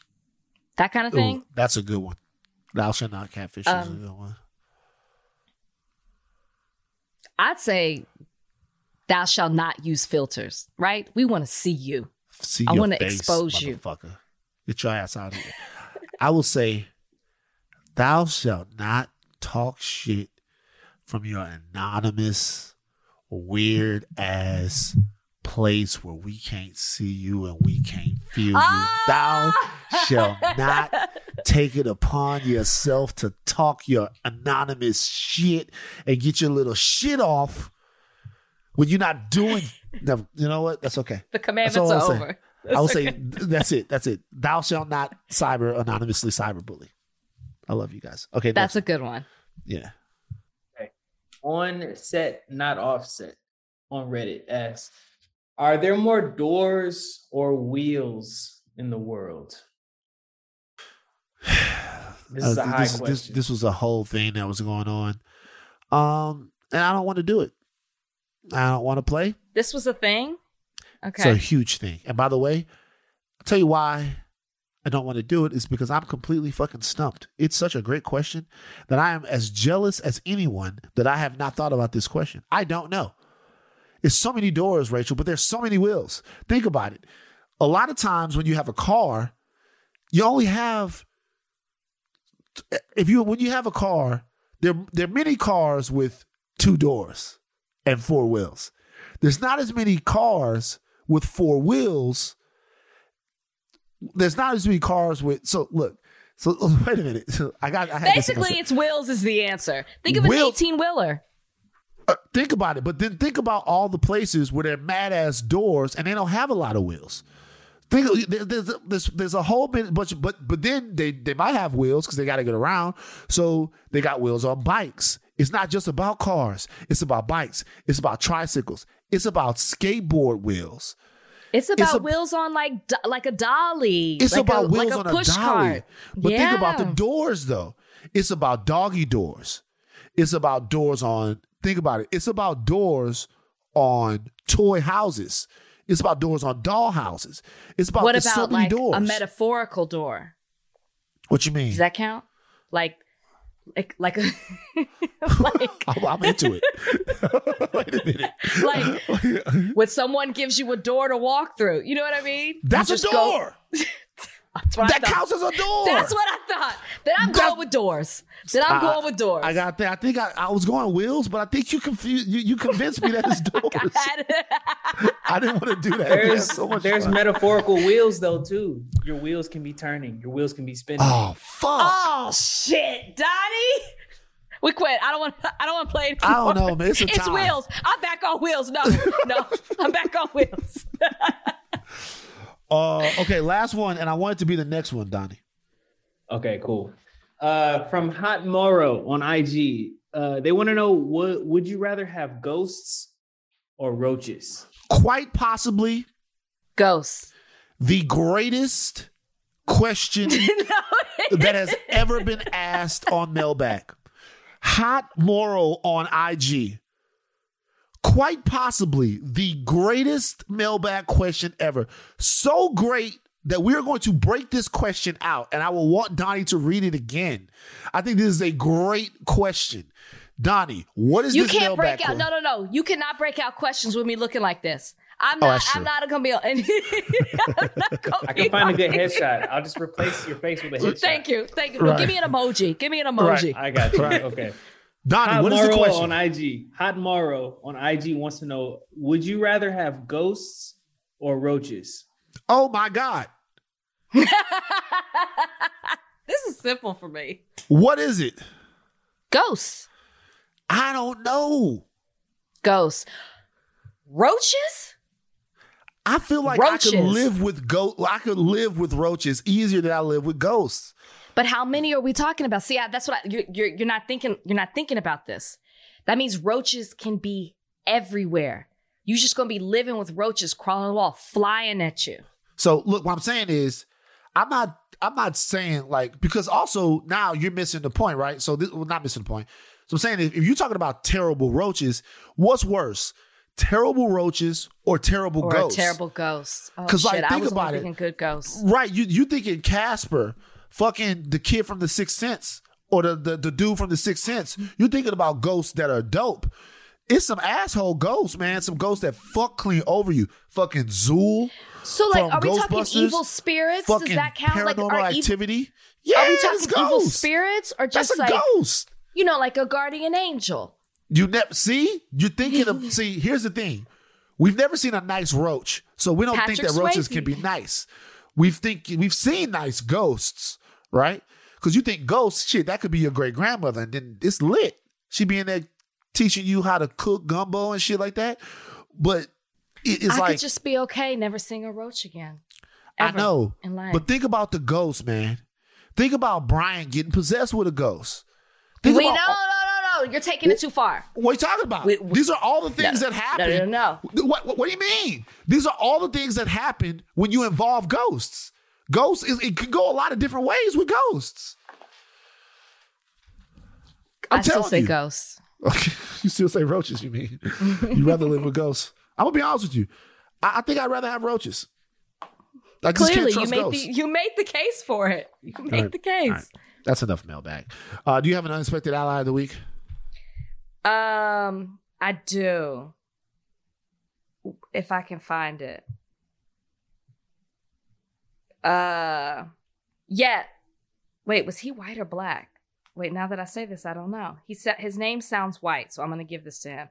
The police chief, the Fort Lauderdale police chief that was fired for allegedly minority first practices when hiring and promoting employees. I believe, based on his last name, that he was white. I have not seen a picture, but he looked at a wall and saw all these white policemen and policewomen, and he said, we need to change this. And so he was specifically trying to diversify his police force. He is my unexpected ally of the week. Definitely shouldn't have been fired. He is suing or going to appeal it. So hopefully, I think he's suing actually for wrongful termination. So hopefully he wins with that, because why would you fire your police chief for wanting the police department to reflect the community, which was his whole thing. So he's my unexpected ally of the week. That's amazing. That's amazing. I don't have one. I don't have an unexpected ally of the week. Okay. If I did, it'd probably be like I don't know, Star Wars related or something, but I don't have one. Sorry, Obi-Wan Kenobi trailer came out. Ralph Lauren is launching a Morehouse Spellman collab. Did you see that? I don't give a fuck. It's an unexpected ally of the week. We're talking about somebody highlighting HBCUs. We've been having this discussion. Yeah, great. This is good. For some reason, I was a little offended. I don't know why. But we'll talk about it next week. You can tell me why. You can tell me why. I didn't say anything bad about it on Twitter, but for some reason it bothered me. I'm not sure why. All right. Tell you thing caps off, but do not stop learning. I am Van Lathan Jr. I'm Rachel Lynn Lindsay. We out.